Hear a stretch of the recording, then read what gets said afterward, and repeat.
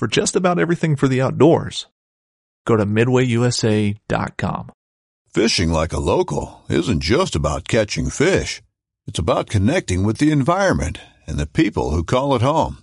It's about hearing the stories and traditions that have been passed down for generations and sharing unforgettable moments with the people you meet along the way. Fishing like a local is having an experience that stays with you forever. And with Fishing Booker, you can experience it too, no matter where you are. Discover your next adventure on Fishing Booker. This upcoming concert season will be all about the boots, and Tecovas is your stop for the best in Western style. Tecovas has seasonal and limited edition offerings this spring and summer, including men's and women's boots, apparel, hats, bags, and more. All Tecovas boots are made by hand in a time-honored tradition with timeless styles that are always on trend. And Tecovas has first wear comfort with little to no break-in period. It's hard to find this level of comfort paired with this level of style. Stop by your local Tecovas store, have a complimentary drink or two, that's WCB style, and shop new styles. The smell of fresh leather and friendly staff are at your service. Many stores even have leather custom branding to make your boots truly personalized. And with regular live music and events, there's no in-store experience like it. If you can't make it into a store, just visit Tecovas.com. That's TECOVAS.com. They offer free shipping on all boots, as well as free returns and exchanges, and ship right to your door. Go to Tecovas.com and find your new favorite pair of boots today.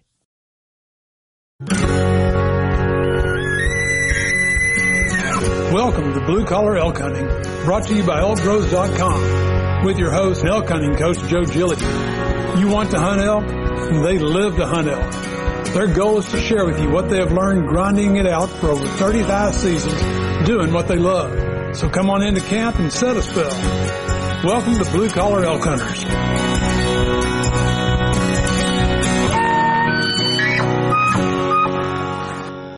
Welcome, everybody. I'm Joe Gillia, and this is your Insights edition of Blue Collar Elk Hunting, where we want to talk and learn about all things elk. And man, on today's show, if you're a regular listener, then you know that we here at Elk Bros are sponsors and official coaching staff of one of the most exciting hunting television shows and incredible competitions you will ever see. Leopold's Hunt Wars, y'all. This is the only show where normal, like me, like you, everyday hunters get to be the stars of the show. On the show. And on the show with me today to talk elk and Hunt Wars is Troy Gokeritz, one of the masterminds behind the show, and along with Troy to talk about their experience, the underdogs that just pulled off a dream come true on episode 5 of season 2. Jonathan and Brent from Team Idaho, man. Guys, welcome to the show. Yeah, we got the celebrities on, Joe. We've got Brett. We've got John. These guys are killing big bulls in freaking New Mexico on the show. These guys are the superstars. Absolutely, man. That's why I thought, it was so cool. I got a hold of you, Troy, to get here on the show, and I sent out a text I sent it to Jonathan, actually, and I said, I know this is late notice, but would you be interested, man? He pops it right back. He says, we're there, man. How you guys doing, man? Hey, doing great. Doing great. Happy to be here. So what was it like? I mean, if these people haven't seen it, look, y'all, if you have not seen episode 5 of season 2 of Hunt Wars, you had better go watch it. In fact, don't start there, man. You need to get up there and you need to watch that first one, the King of the Camp. I believe that's episode 3, correct? It's episode 3 on there. Go watch this because you're going to get a chance to see these fellas, when they get into camp. And this is, like you said, Troy, they are the stars, man, of this show. These guys show up. They're just guys that put in for this competition, happen to draw the competition, which we're going to talk a lot about that here in a few minutes. But they come into this camp as, I don't know, you guys seem to talk yourselves down a little bit. What was up with that? Hey, we were very new to the archery elk hunting world. And, you know, even down to calling, you know, all I'd really used is a hoochie mama. And, you know, and I think anybody can, you know, squeeze a call. But it's a little different when, you know, when you're playing with the big guys, learning how to, you know, use mouth reads and, you know, Phelps calls and, you know, really starting to understand the language. And we learned so much before we stepped foot in camp, thanks to the Elk Bros and Hunt Wars collaboration. Well, this is the most serious I've ever seen you, Jonathan. I know it, man. He's changed ever since episode 5 dropped. He's changed. Yeah. I've sent him some stuff to autograph. I haven't seen anything back. I mean, you know, one thing that I noticed and I loved, like exactly what you said, Joe, like, you know, it's easy for me to buy the tags. It's easy for us to put the hunt on. I mean, when I say easy, that's the fun part. But then you turn around and you see these guys have to go and grind it out and give their all. And they have a lot on the line. They, you know, the 4 teams that were out in that camp were so good. And, you know, it kind of makes me proud that we picked the right guys to be on the show. And, you know, these guys represented so well. But when you look at it, like being successful on an elk hunt is one thing, especially in an area that you know, but showing up, no prior knowledge, no anything, to be able to kill something in, you know, I think it was day 5 for you guys or something, like that's impressive. And not, you know, Joe, it wasn't like one and done. It was a swing and a miss and then another one. Anyway, I don't want to say it, Joe, but yeah. Anybody can call in 1 bull, but can you call in 2 bulls? John, Brent, you guys did it. And then you did an amazing job. Well, Brent, there was actually more than 2 bulls that morning, right? Mm-hmm. Yeah, that was like, the 5th bull, 6th bull? Yeah. I mean, it was hot that morning, you know. You talk about it in your last pod. You find those spots where the rut is just going on and those cows are in heat, dripping is what you call it. And we had spikes, we had rags. I saw none of them, not one. I didn't see an elk until John missed an elk and then he killed an elk. Those are the 2 elk I saw. Joe, you know, like it was just amazing. It was incredible action that morning. Yeah, that's the thing that I want people to realize is that, Brent, you and I now. Like I said, I talk about Jonathan being serious here because I tell you, when you guys showed up, you were like the most relaxed dudes I ever saw because you guys were like, oh, there's no, you know, you had all these guys that came in with all this experience. And where was your experience level when you you think, oh, you get this call that you guys have been selected to be on Hunt Wars. Where was your experience level at that point? You know, I was thinking about that, and the best example I could give you, man, is the year before when we went elk hunting. We drew elk tags for rifle hunting outside of Yellowstone in Idaho, and we hunted for, what was it, John, 10 days, 11 days? Yeah, and I think I went out for a week before you did.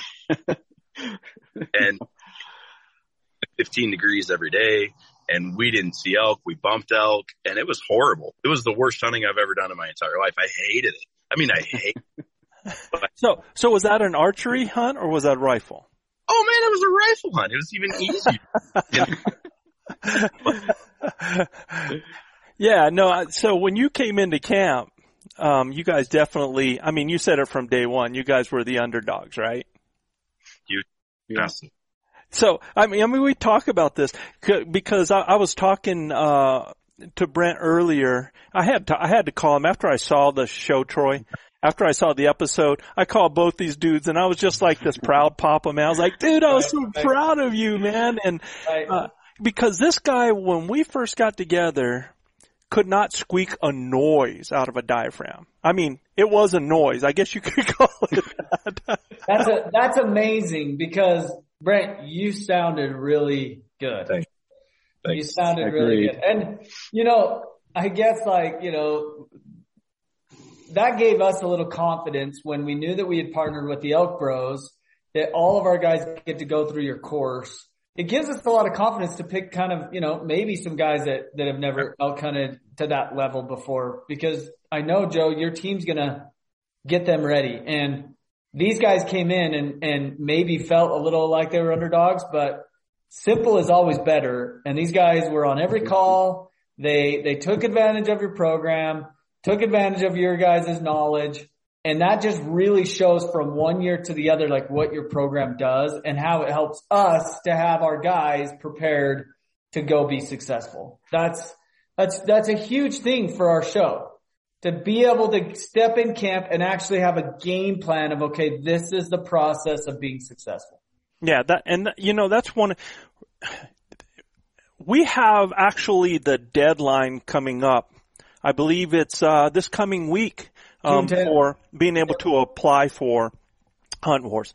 That's June 10th, correct? Yep. And I know that there's a lot of people out there sometimes that they probably look at something like this and go, well, I don't know, man. I don't know if I want to put the money for that or put myself in a situation where, they start thinking about failure and different things. And I want people to understand that they're looking at two fellas here right now that when they drew this and we started this, because what happens is that we go through a coaching process months prior to them ever getting boots on the ground, right. And they receive all kinds of equipment that's coming their way. They got a new bow that comes their way for the shooter. The caller has a responsibility, and we meet and we go through these training sessions. They get our base camp, training camp, and these guys were just like glued to that. And it was so exciting to see their enthusiasm, and not just them, man. The entire group of guys were awesome with that, It was so cool on my part to see that enthusiasm for especially from people that have been hunting elk, some of them for a long time. We had all degrees of levels of elk hunters, right? Yeah. Which was really, really cool. But that's what I want people to understand is here's two fellas that they came into elk camp absolutely feeling like the underdogs. Wait till you see some of these episodes when they talk about that. And you know what was cool, Brent, was both you and Jonathan, your calling was absolutely great. But what people don't understand is calling is not just about being able to do a noise. It's like knowing why and how and when, right? And that's where a lot of people fail. And you guys, watching the episodes I did because, I get to see these for the first time. This is footage I have never seen. So it's like brand new for me. And I'm listening some of the comments that you're making during the show. And I'm listening to some of your reasoning that you're doing. And I'm like, yeah, nailing it. Except for Troy, what was it? Tell the story about your son. Yeah. Well, it was just that one part when Jonathan steps into the camera and you see him move and that bull is like within, I don't even know, 50 yards, 35 yards, whatever. Yeah. And all of a sudden my son's like, Dad, no, like he just was like yelling at the TV, like don't move, so it was really fun, to have him kind of notice some of the things that I've been working with him on. And so, yeah, that was one thing that he's 14. Been on an elk hunt, been on a couple elk hunts now and never shot anything, but man, I've never seen somebody rooting and yelling at the TV more than that little dude. Like that, and that's what really, the show is really based on, cause a lot of guys, and I want to actually give you guys kind of time to answer a few questions that we get. Like one question is, I'm worried what I'm going to look like on camera, or I'm worried like my hunt's going to be filmed and these guys are going to pick up all the bad things that I do and show them to the world. And, the funny part about that is we all make mistakes hunting, whether or not you want to admit it. We do. Absolutely. And I'm curious, so Brent, you biffed it on the e-bike because you put the throttle on while you turned it on, right on the show. Did it really hurt your ego all that bad to see it? Or were you actually like, I'm glad they caught that, because I tell my wife that. If I told my wife like I biffed it on the e-bike, she'd look at me with this blank stare like, whatever. But now seeing it, I laughed so hard. I rewinded it twice to watch it because I was laughing so hard. And half of my staff have come up to me and been like, "Man, you're so good at riding bikes, dude." You know, it's probably a part of the hunt that you like really never like kind of forgot about or whatever. And then you're like, man, I'm glad they captured that. I'm glad we actually got to relive that.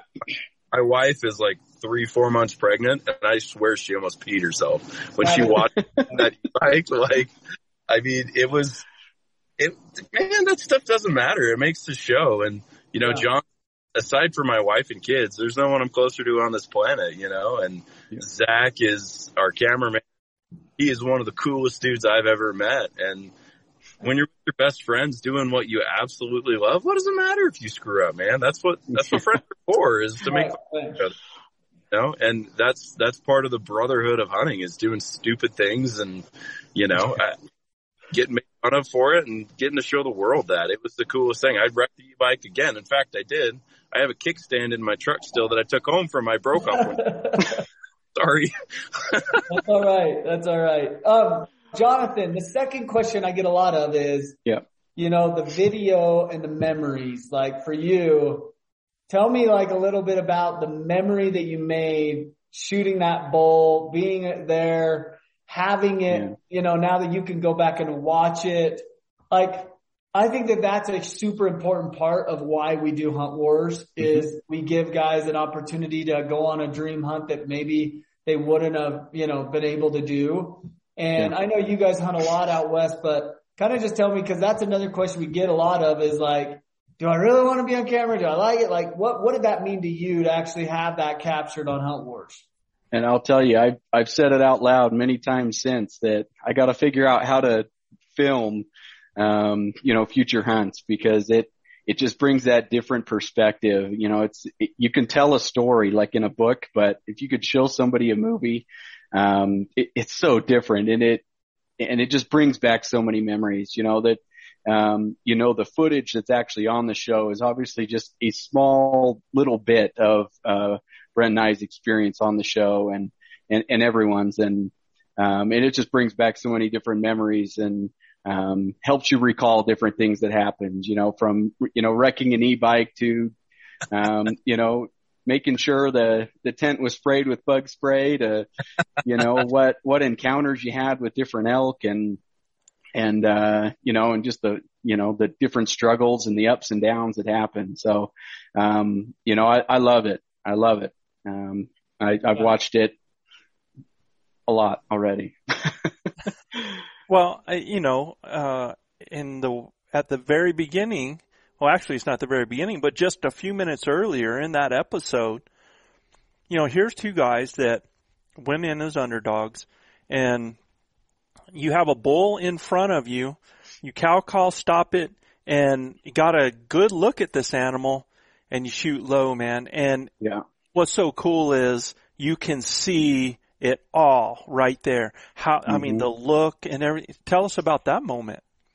Man, they, I'm pretty sure they have another good 20 minutes of, of video showing that look. That was, I beat myself up hard on that. You know, that was tough. You know, I've never, you know, I hadn't archery elk hunted, you know, before. And so I haven't had some of those ups and downs that, you know, maybe some other people have already experienced. And, and I said on the show, you know, that I, you know, just missed the biggest bull of my life, you know, that I've ever seen. And, you know, fortunately I was able to turn the tables, and, you know, Brent was able to call in a different one. You know, but yeah, having that and just even every encounter, like we were really close, like every day, like we were really close every day. And we learned so much from every little encounter, you know, after blowing every one of them up, you know, even if Brent didn't see the elk, you know, I talked to him what I saw, and he, you know, gave pointers on what he heard and kind of what the experience and what we did right, what we did wrong. And we were able to make little tweaks, you know, all the way there. And so even looking back on the, you know, the elk that I shot low on, you know, jumping the gun on that, I think was, you know, in my mind at least, was partially because of all the other elk that had circled out and around us. And when that elk started to go out and around again, I was like, oh man, we're not even gonna, you know, he's going to just scurry around us again. and obviously rushed that, and, but learn different things, and being able to talk to Brent, and, and we had many good talks even with our camera guy, and, as far as, just trust the process, the elk was coming in, let them come.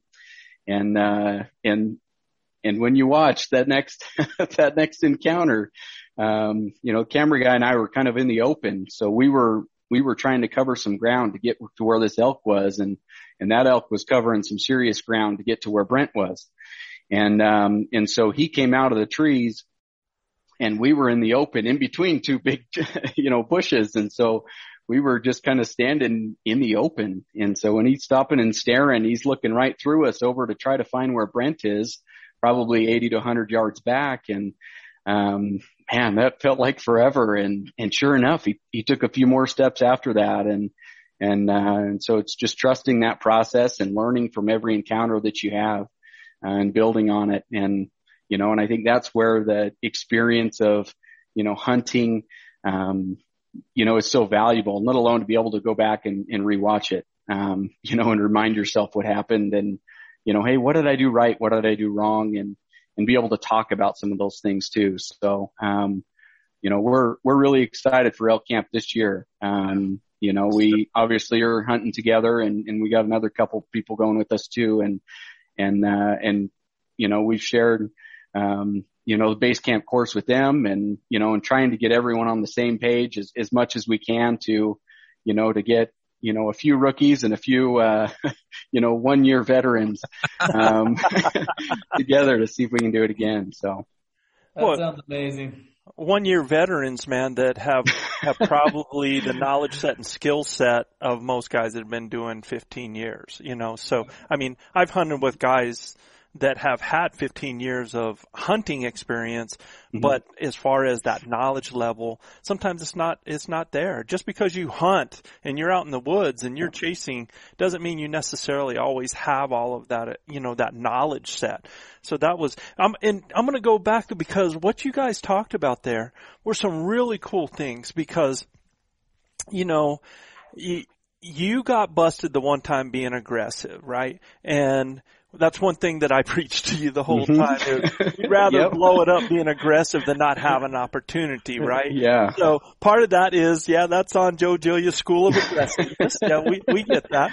But at the same time, people don't know that you had those multiple opportunities that were going on.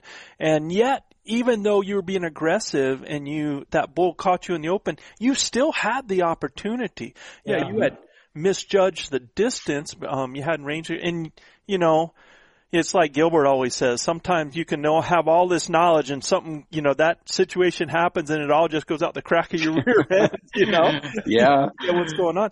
But what was neat too is Brent, there was a point where he asked you about, did you see the bull? And this is day 5. And I loved your response. You're like, but I haven't seen an elk the whole trip. And why is that, Brent? Why hadn't you seen an elk the whole trip? On my job, man. I'm not there to see elk. I'm there to call elk. And if I can see the elk, that means they can see my shooter, and that means I'm not far enough away.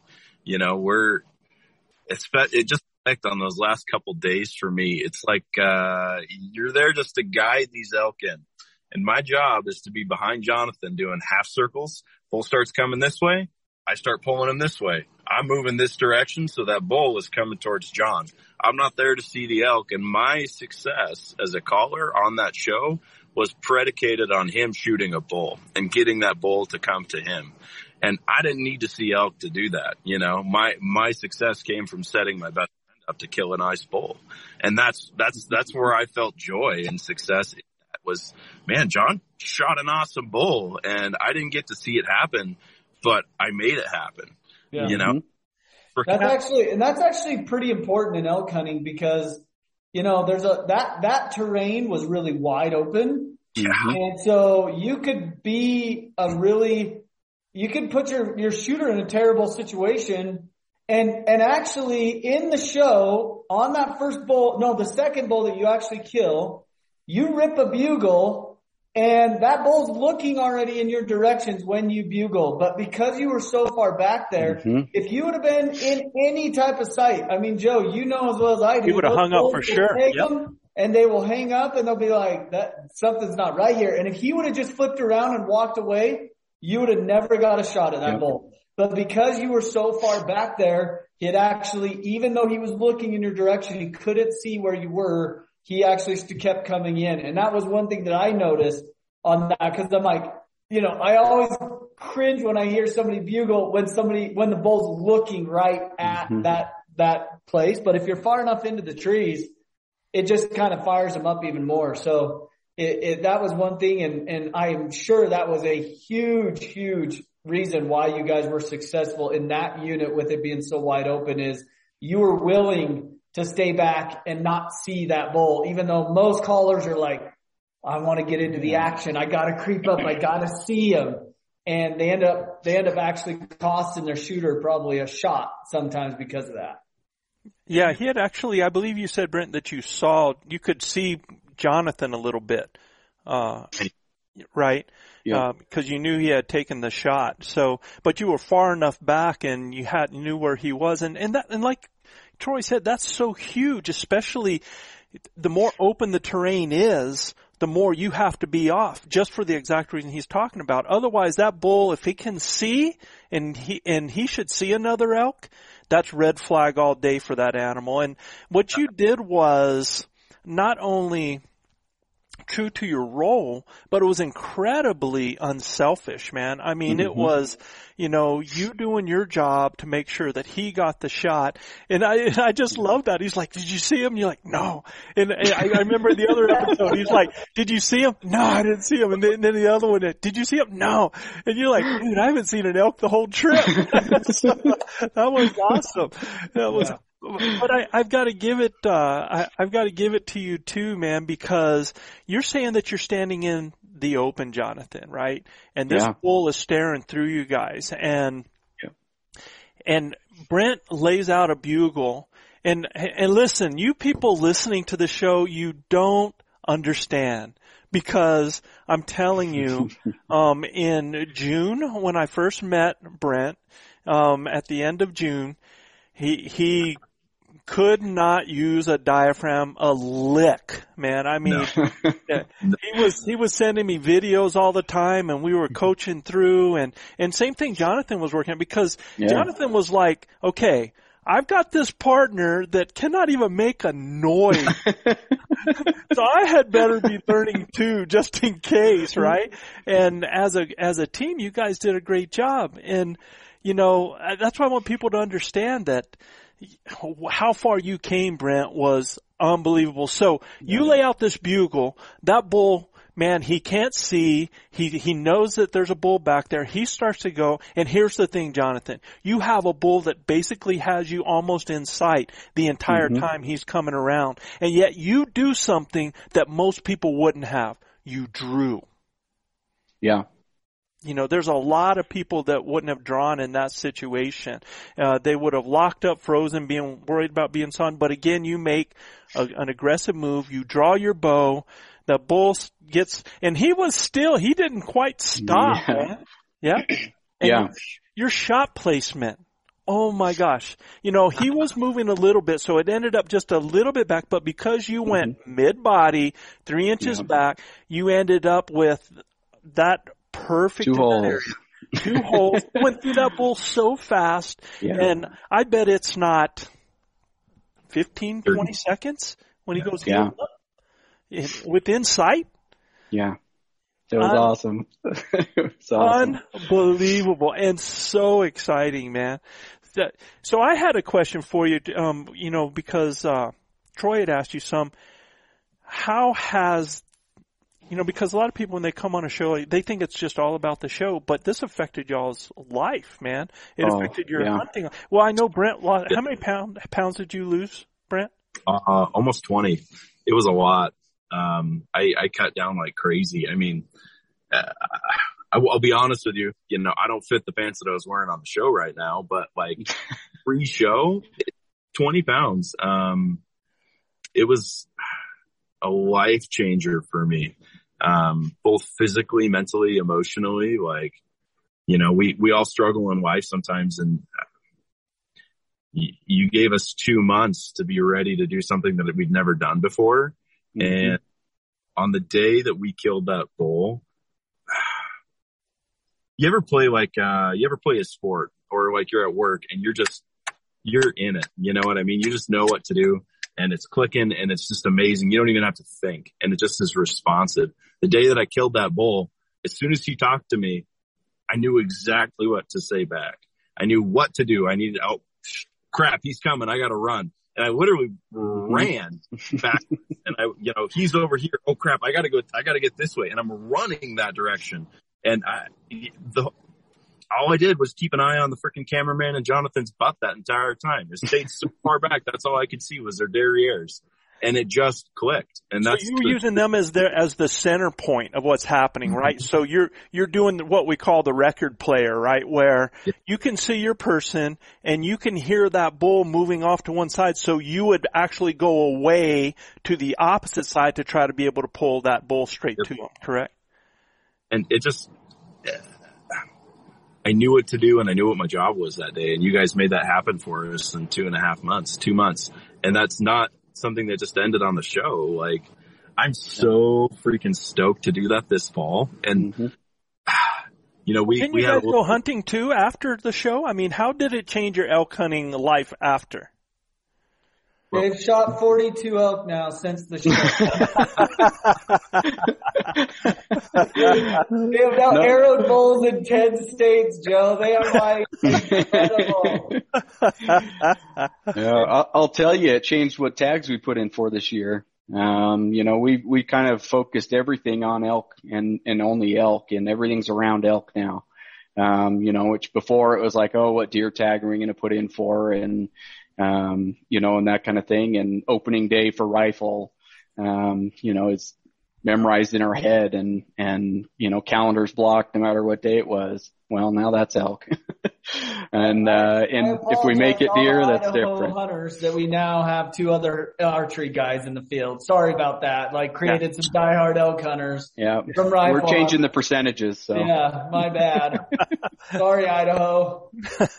Well, didn't you guys go, actually, you guys went hunting back at home after the show, didn't you? It was right before the show. We were going to try to get back, and I think we had 1 day left that we could have done it, you know, and get back, and we ended up cruising home so we could, you know, Brent had another, you know, 7.5, 8 hour drive after dropping me off, you know, which was a ways from New Mexico too. So we ended up, you know, getting home instead of the 1 day that we had left. Oh. The hunting we did before the show, you know, it was conjunctive. Conjunctive, is that the right word? I don't know. It was right before the show. Like, we left our spot, which I'm not going to tell you about, in Idaho, go to the house to go straight to, and we hunted for what, John, a week, 10 days right before that? Not even, yeah. I mean, my favorite call now is calling for cows. You know, because I like to pretend to be a calf and just, I actually have a die. This is the difference, man, because he didn't want to show off before. He couldn't find it before. Yeah, it's too high for it to be picked up. Yeah, that's crazy. Yeah. It's too high for Zoom. Yeah, that's the problem with Zoom. If it goes too high, it'll block it out sometimes. Yeah.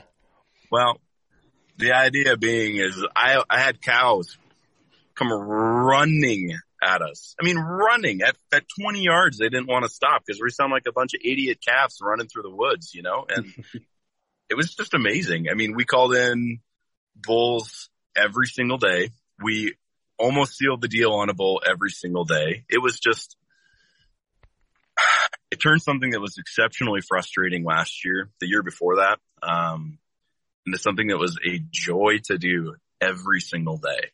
It was exciting to do every single day.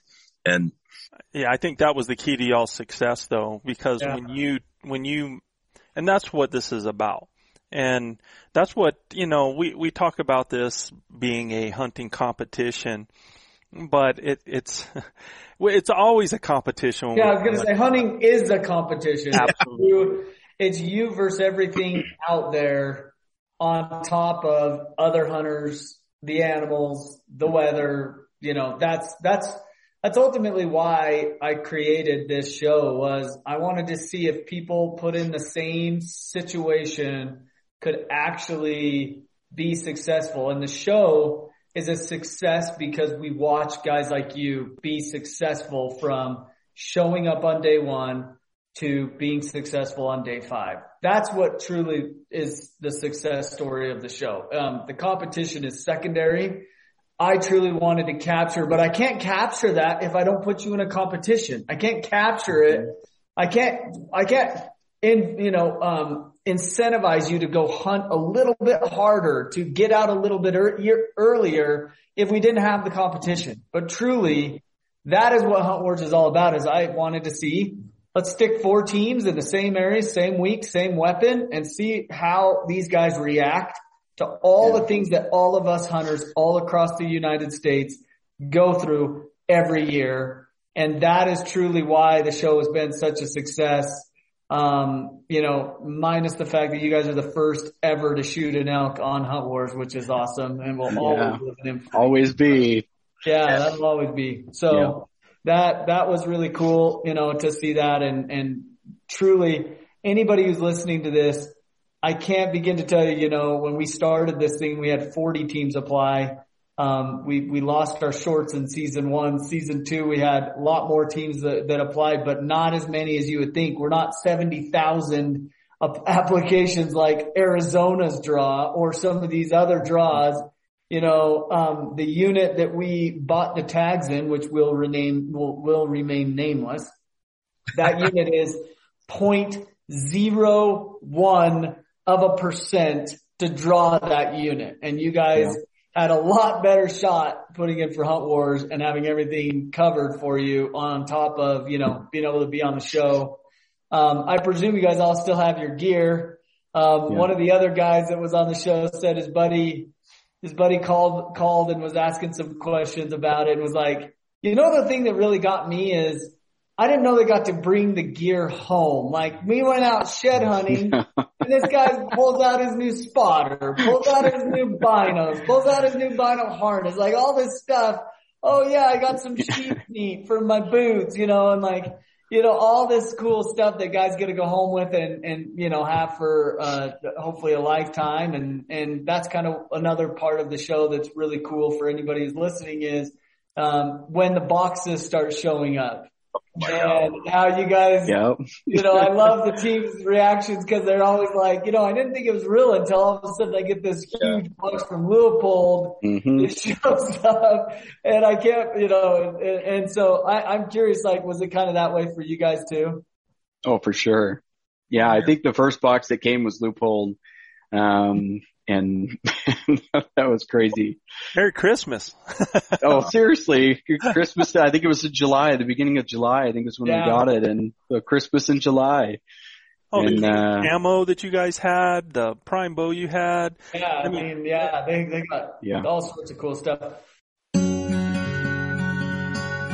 Grinders tuning in, thank you for listening to the Blue Collar Elk Hunting Podcast. Our goal is to share our knowledge and help you flatten that learning curve so that you too can have some of the very same incredible experiences that have given all of us here at Elk Bros a lifetime of memories. If you like what you hear or see, you can get all of this information plus so much more from our Base Camp Elk Hunting Training Camp, the first in a series of online courses from our Blue Collar Elk Academy. Our Base Camp Training Camp allows me to use my coaching style and share almost 40 years of elk hunting experiences successfully hunting elk on public lands, as well as over 20 years guiding hunters of all ages and experience levels. This course will be like nothing you have ever experienced in concept and structure, using success-based coaching techniques that will elevate your confidence and skill sets. Our camp will prepare you specifically from that final moment most in your control, those final minutes or seconds the elk is in front of you, backwards through each step and level, allowing you to see, visualize, understand, and relate every coaching point to what lies ahead. the next step, the next thought process, the next success. Because y'all, you've already been there. You know what it looks like. By tapping my 30 years of teaching and coaching experience, our camps are developed considering multiple learning modes with text, visuals, audio, as well as video.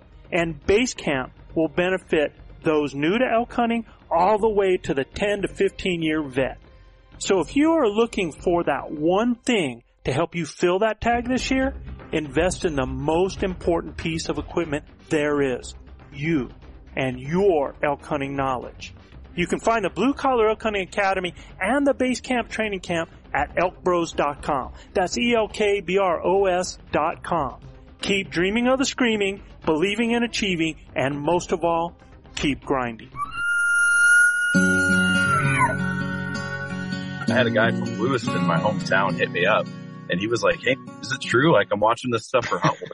Like, I sent this to our group chat for Hunt Wars, and he's like, "Is this did this happen? I saw you're from Lewiston, Idaho," and I started sending him pictures from my phone of all the stuff that we received, and the Leupold box covers my kitchen table.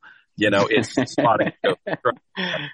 I mean, sweaters and sunglasses and the broadheads we got and all this stuff. I'm like, man, like, I don't need to buy hunting gear the rest of how long? I don't freaking know, but like, my wife knows now. That's the worst part, is that she knows I've got all this crap and I can't justify buying anything else because Hunt Wars gave me everything I needed.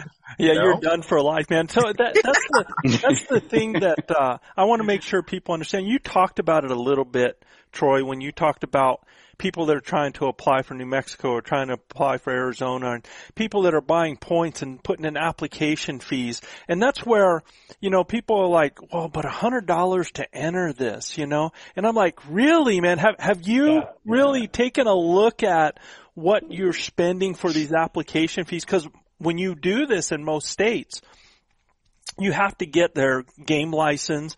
You're probably buying a tag. Buying a point, and you're applying in there. So, you know, and doing this in multiple states, I know people that spend a lot of money trying to get a tag. And like you said before, the odds of drawing a Hunt Wars tag. Well, let me just ask you, because I heard every one of you guys, Jonathan and Brent, when we did our first interviews, everybody on that show was like, I never win anything. Yeah. I mean, what about you guys putting in your $100? Did you think you were throwing it to the wind or what? Well, I figured, so what got me was, we actually only applied 3 days before it closed for season 2. And so, you know, somebody has some time, you know, a couple days to get it done and still get drawn. And so I had just heard about it. And I'm like, you know, to put in for hunts anywhere else is, you know, like you said, you know, over $100 in most places. And I'm like, you know what? I'm going to try it. You know, let's do it every year. And, you know, if we get it, then heck, at least it's paid for, you know, and we'll kind of go from there. And, you know, cause if I get drawn in, you know, a normal New Mexico tag, you know, I'm paying, you know, upwards of $1,000 for the tag itself if I'm drawn. And then we still have to get there. Then we have to, you know, pay for our camp and food and, you know, and equipment, and everything. And so, you know, for me, it was like, you know, it sounds too good to be true. Let's throw it in. And sure enough, you know, it panned out, you know, better than honestly ever could have imagined. A tank of gas.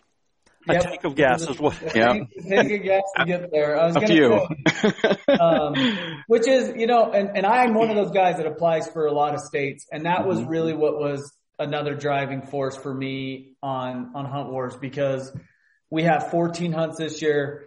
Depending on how many guys, you know, apply, we might bump that to 16, and we'll just keep growing it to give guys more chances to be on the show, to hunt different areas, to hunt, you know, different hunts. And I don't know. So some of the draws and some of the things that go on in the different states and how they divvy up their tags, and some have points, and now Utah's talking about getting rid of all the points. So you put in for 20 years and it's gone overnight. and now you're just back to square one. Like, those are the types of things that I'm like, when guys say it's $100 to apply, I'm like, it's not even close in the actual, value proposition, because on top of all the hunts, we just, in our last meeting, and I'll share this with you guys and with everybody listening, we just went through, I think we've got like 13 items that we're going to draw just gear giveaways. So now you got 14, teams that'll come out of the hat. You've got another 13 things that you're in for. And the biggest thing for me is continuing to give you a chance.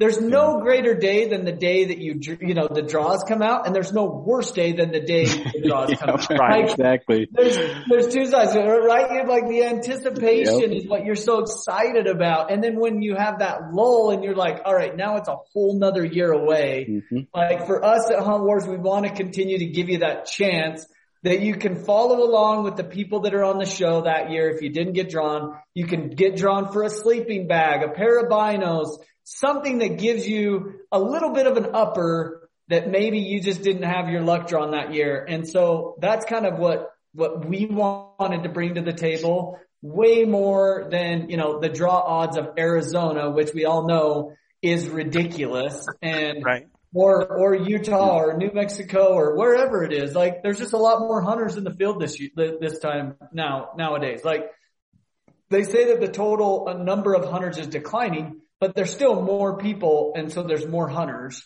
from my understanding. And that's kind of what Utah's explained to us is, there's still more hunters in the field. So you're gonna have less odds. My little boy, he'll probably never get to hunt a really, really good tag in Utah in his lifetime because of how many points it takes, to get one of those tags. And so that's where I'm like, you know what? We gotta figure out a way that we can actually give people a fighting chance, something. And so we will continue to raise the amount of hunts. If we get 10,000 applications, I promise you, we will be doing 50 hunts.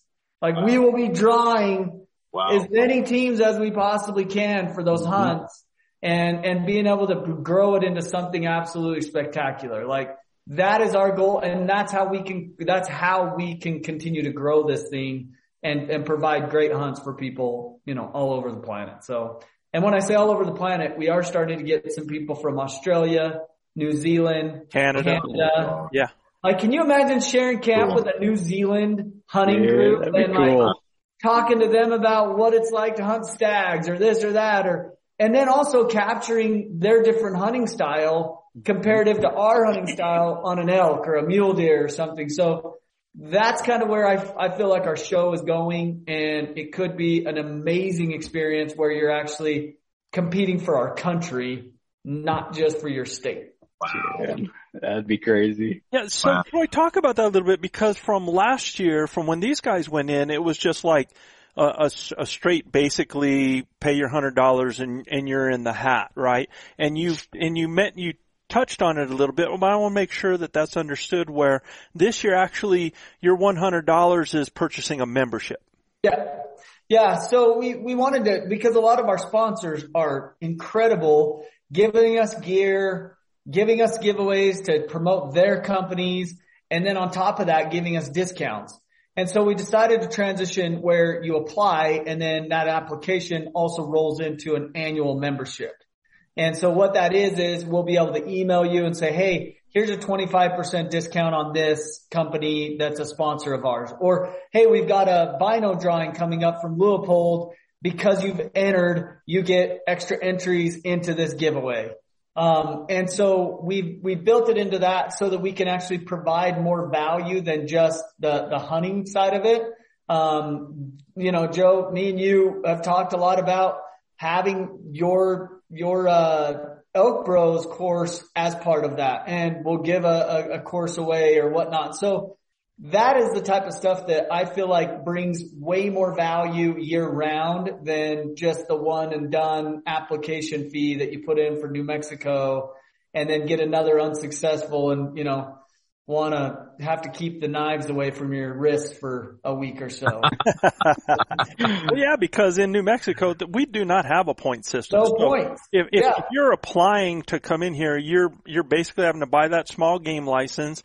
You're going to a part of your application fee is going to be non-refundable. So basically you're paying that $100, and it's just, if you don't draw us there, and the odds are extremely difficult, man. You're talking 6% of the tags, right? And how many people put in? I mean, that's a lot of slices into the pie. So, this is really an incredible opportunity here that these guys had. Now, so that people that have never heard of Hunt Wars before, Troy, why don't you talk a little bit about what the full Hunt Wars package is if somebody draws that hunt. Right. So how it works is, because when you put in for an application, you're usually putting in for a specific unit, you're putting in for a specific animal. And that to me was it's good. That's great. We don't do it that way at Hunt Wars. Hunt Wars has 14 hunts that we'll be doing this year. 4 of those teams will be elk hunts. 4 of those teams will be rifle mule deer hunts. 4 of those people will go on a whitetail hunt in Illinois, and 2 of those teams will head south of the border to Mexico on an awesome trophy Coues deer hunt. So how it works is you put your $100 in.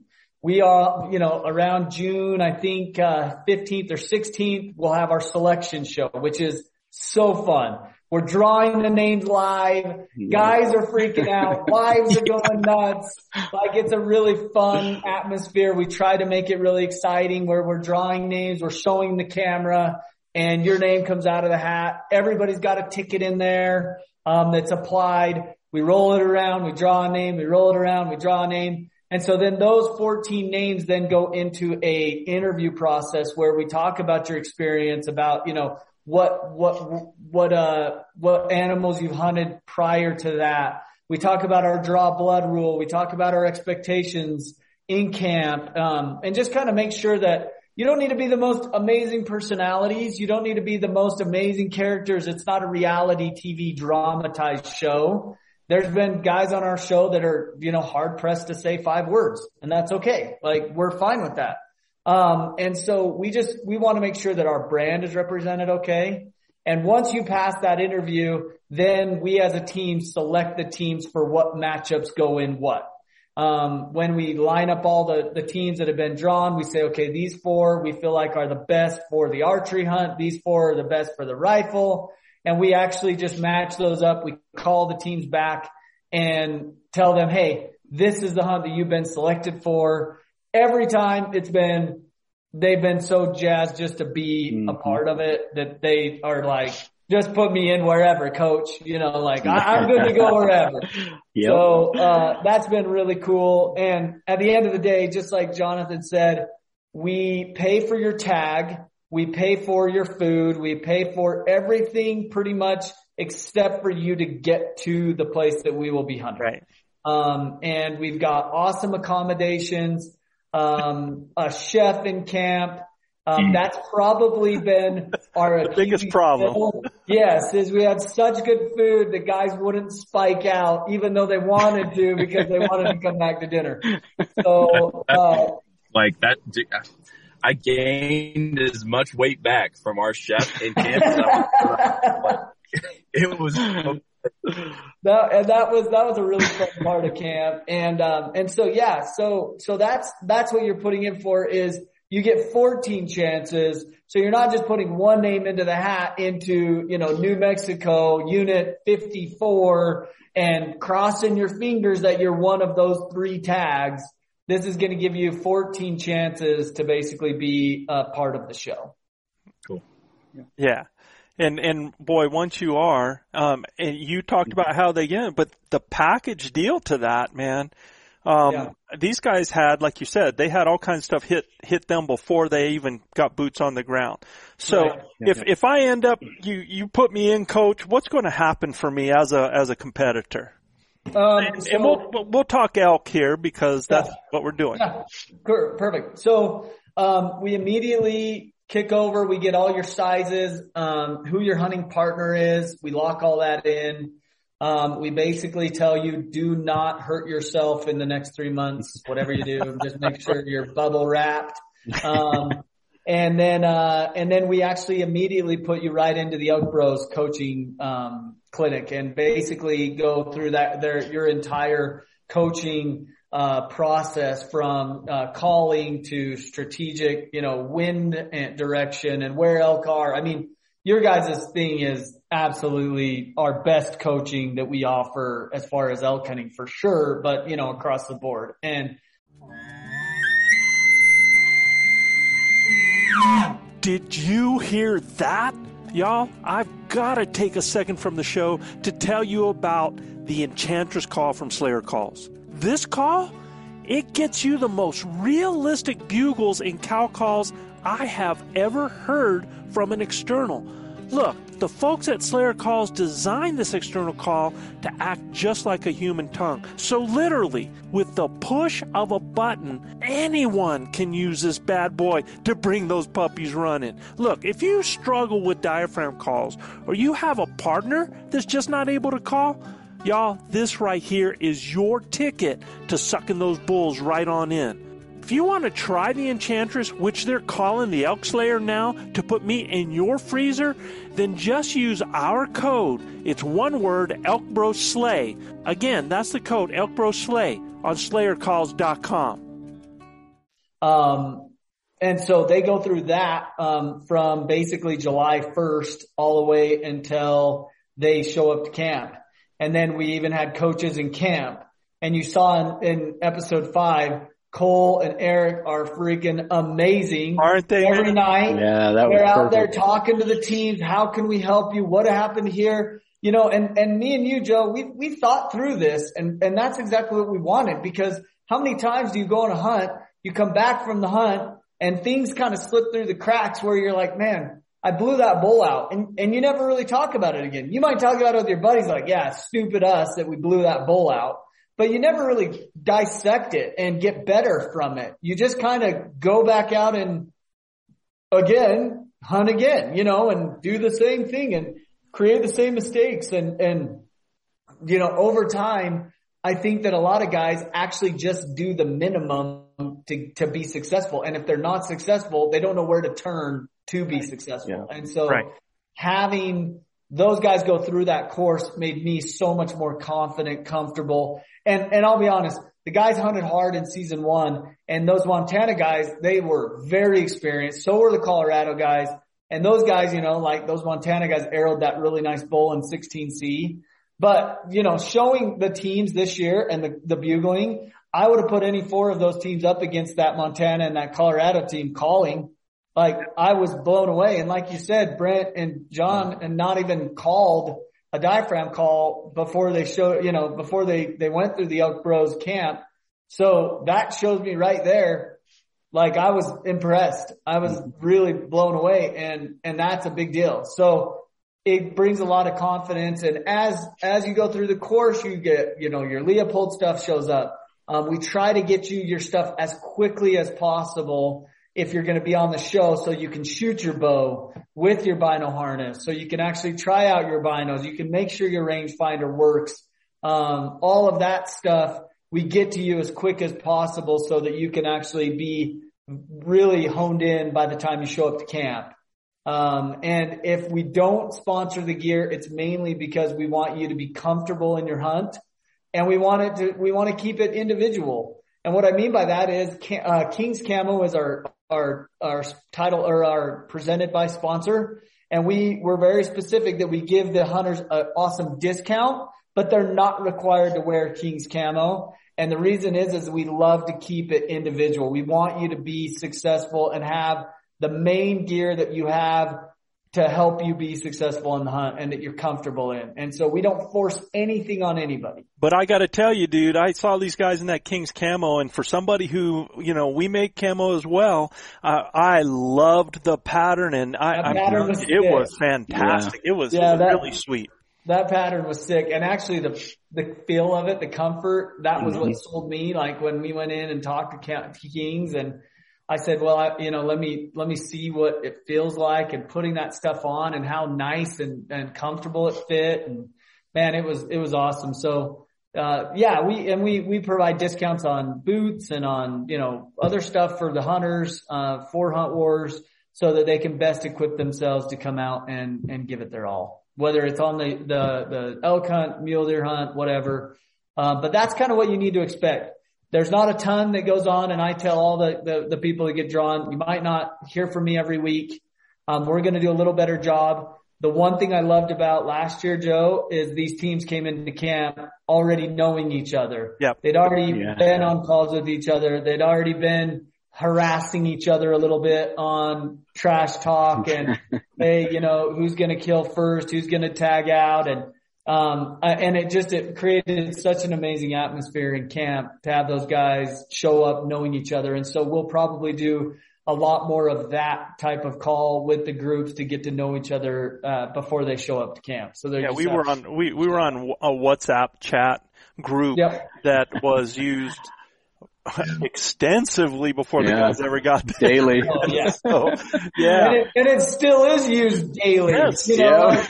Holy cow, I get blown up by that thing. And that's awesome.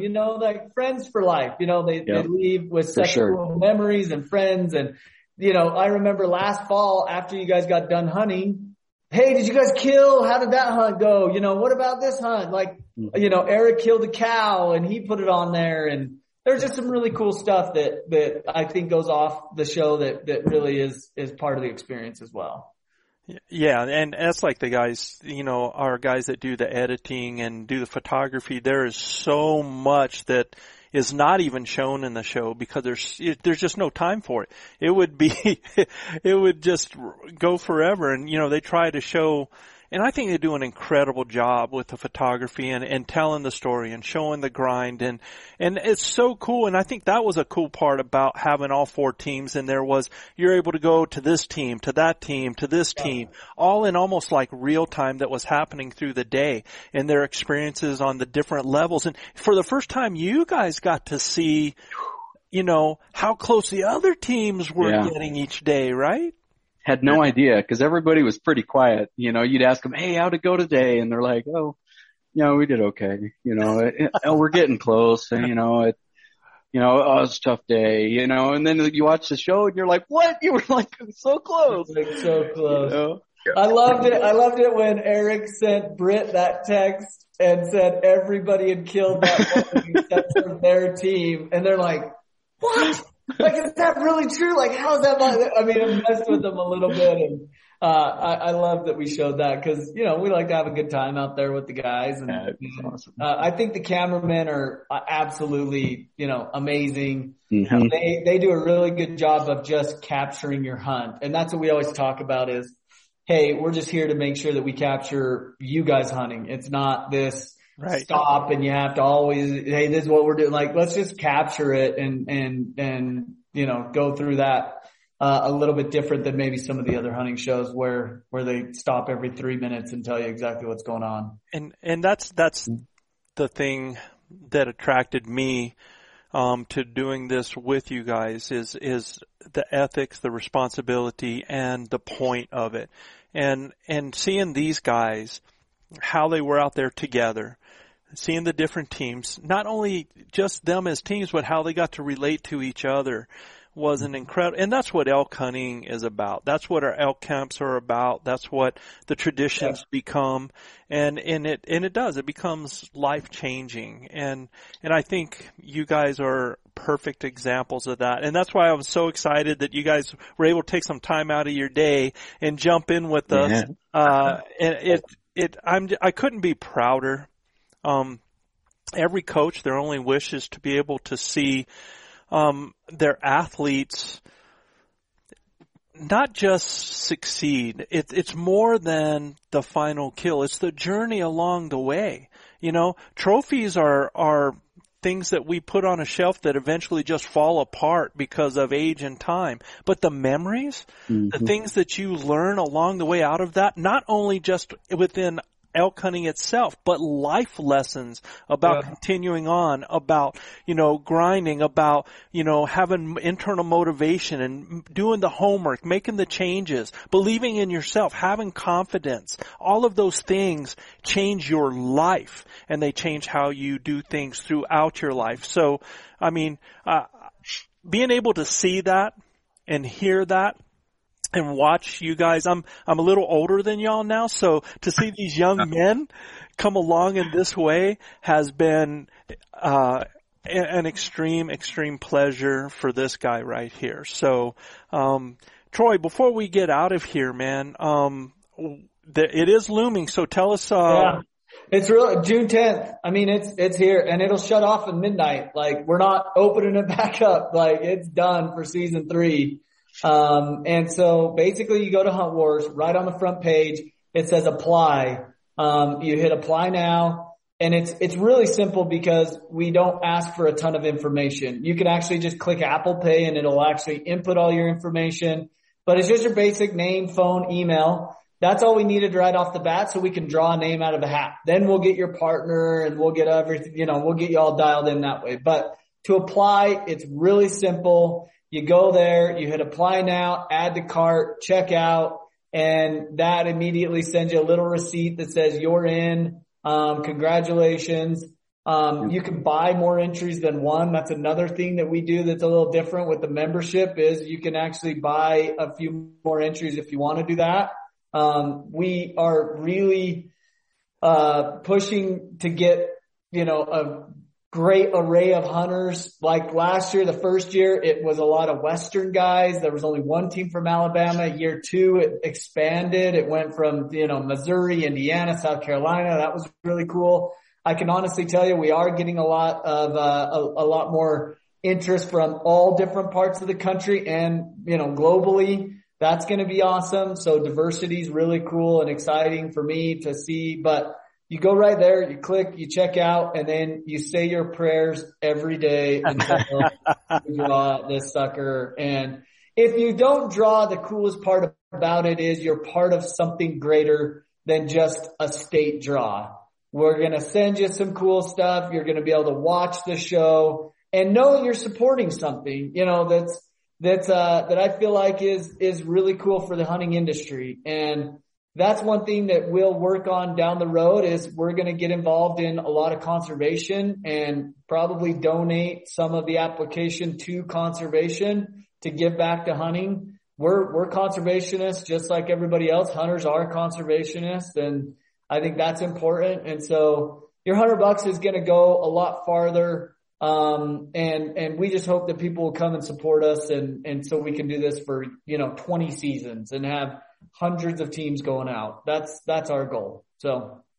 Absolutely, man. And what an incredible, awesome opportunity. And, for you guys listening out there, I want you to understand, he mentioned Alabama. There were, in that first season, there were guys in camp that they were trying to learn how to call elk in camp. They, guys that had no elk hunting experience. And then you look at season 2, and you're seeing 2 gentlemen here that were the first ever to kill on the show, that their elk hunting experience was pretty ground level. So, and I have to point out, as big of ego and elk hunting ego I have, I was the caller that trained the guys on season 1 who were not successful. So having young pros actually trained, I showed up to camp, and when I heard those awesome Alabama guys, I freaking love Isaac and Kale, great guys.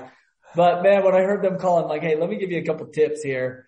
And you'll see in season 1 if you watch it, I'm on the show calling, and I think back at that, and then I think about you guys in the Elk Bros in season 2, and I'm like, hey, I don't profess to be the best caller, but man, these guys are good. These Elk Bros coaches are freaking legit. So, well, but to be fair, man, we had months. You had on the job training. And literally hey, let me hear you call. Okay, that's not going to work. Let's work on it. Before we leave, Jonathan and Brent, anything that you guys like to tell the listeners about your experience before we get out? Yeah, it's been an experience of a lifetime. changed our hunting, perspective in life and even what we're dreaming. We're dreaming of bugles now and not just spotting animals and chasing after them. And, amazing memories that, my young kids are going to be able to watch, back when they're old enough to talk to them about it. And, it's just exciting. So, for the cost of an application, of an out-of-state application, you have a lot better odds than, that one application. So I'd put in. I was doing the math while I was sitting here, and it costs $7 for one application in Idaho. So realistically, and that's as an in-state resident. I mean, you get more applications for cheaper than an in-state resident for Hunt Wars. It's really cheaper than applying for in-state. And if you guys get drawn, for those of you who are putting in, go for the fight tooth and nail with that Troy guy over there to get the Hunt Wars experience. Go Jeepa, those guys will change your life, I have the shell casing for my grandfather's 56th elk that he killed. And, I'm on, how many elk have I killed? One. I've killed a cow. So, I saw 2 elk last year, but that's awesome. It changed my life and how confident I am in hunting. And it sounds silly, but I've looked up to my granddad my whole life. He's my hero. And, he can't really get out and hunt anymore. And I'm so excited to be able to carry that legacy on that he has passed on to me and actually be successful at it. Because, legally, I don't think I could ever kill 56 elk, but here's to try. That's awesome, dude, man. Awesome. Hey, and guys, thanks for coming in today to share this with everybody out there. I hope all you guys that are listening out there, guys and gals, if this is something that you even remotely are thinking about, go to huntwarswithaz.com and apply for the show. I would really love to have the opportunity to work with anybody and everybody, and that's the greatest part of what I get to do with this. So, Troy, Jonathan, and Brent, thank you guys. And for everybody else out there, listen, whatever you do, keep dreaming of the screaming, believing and achieving, but most of all, keep grinding. Until I see you next time, man, hope you enjoyed the show. Thanks, guys. Thank you. Hey, see ya.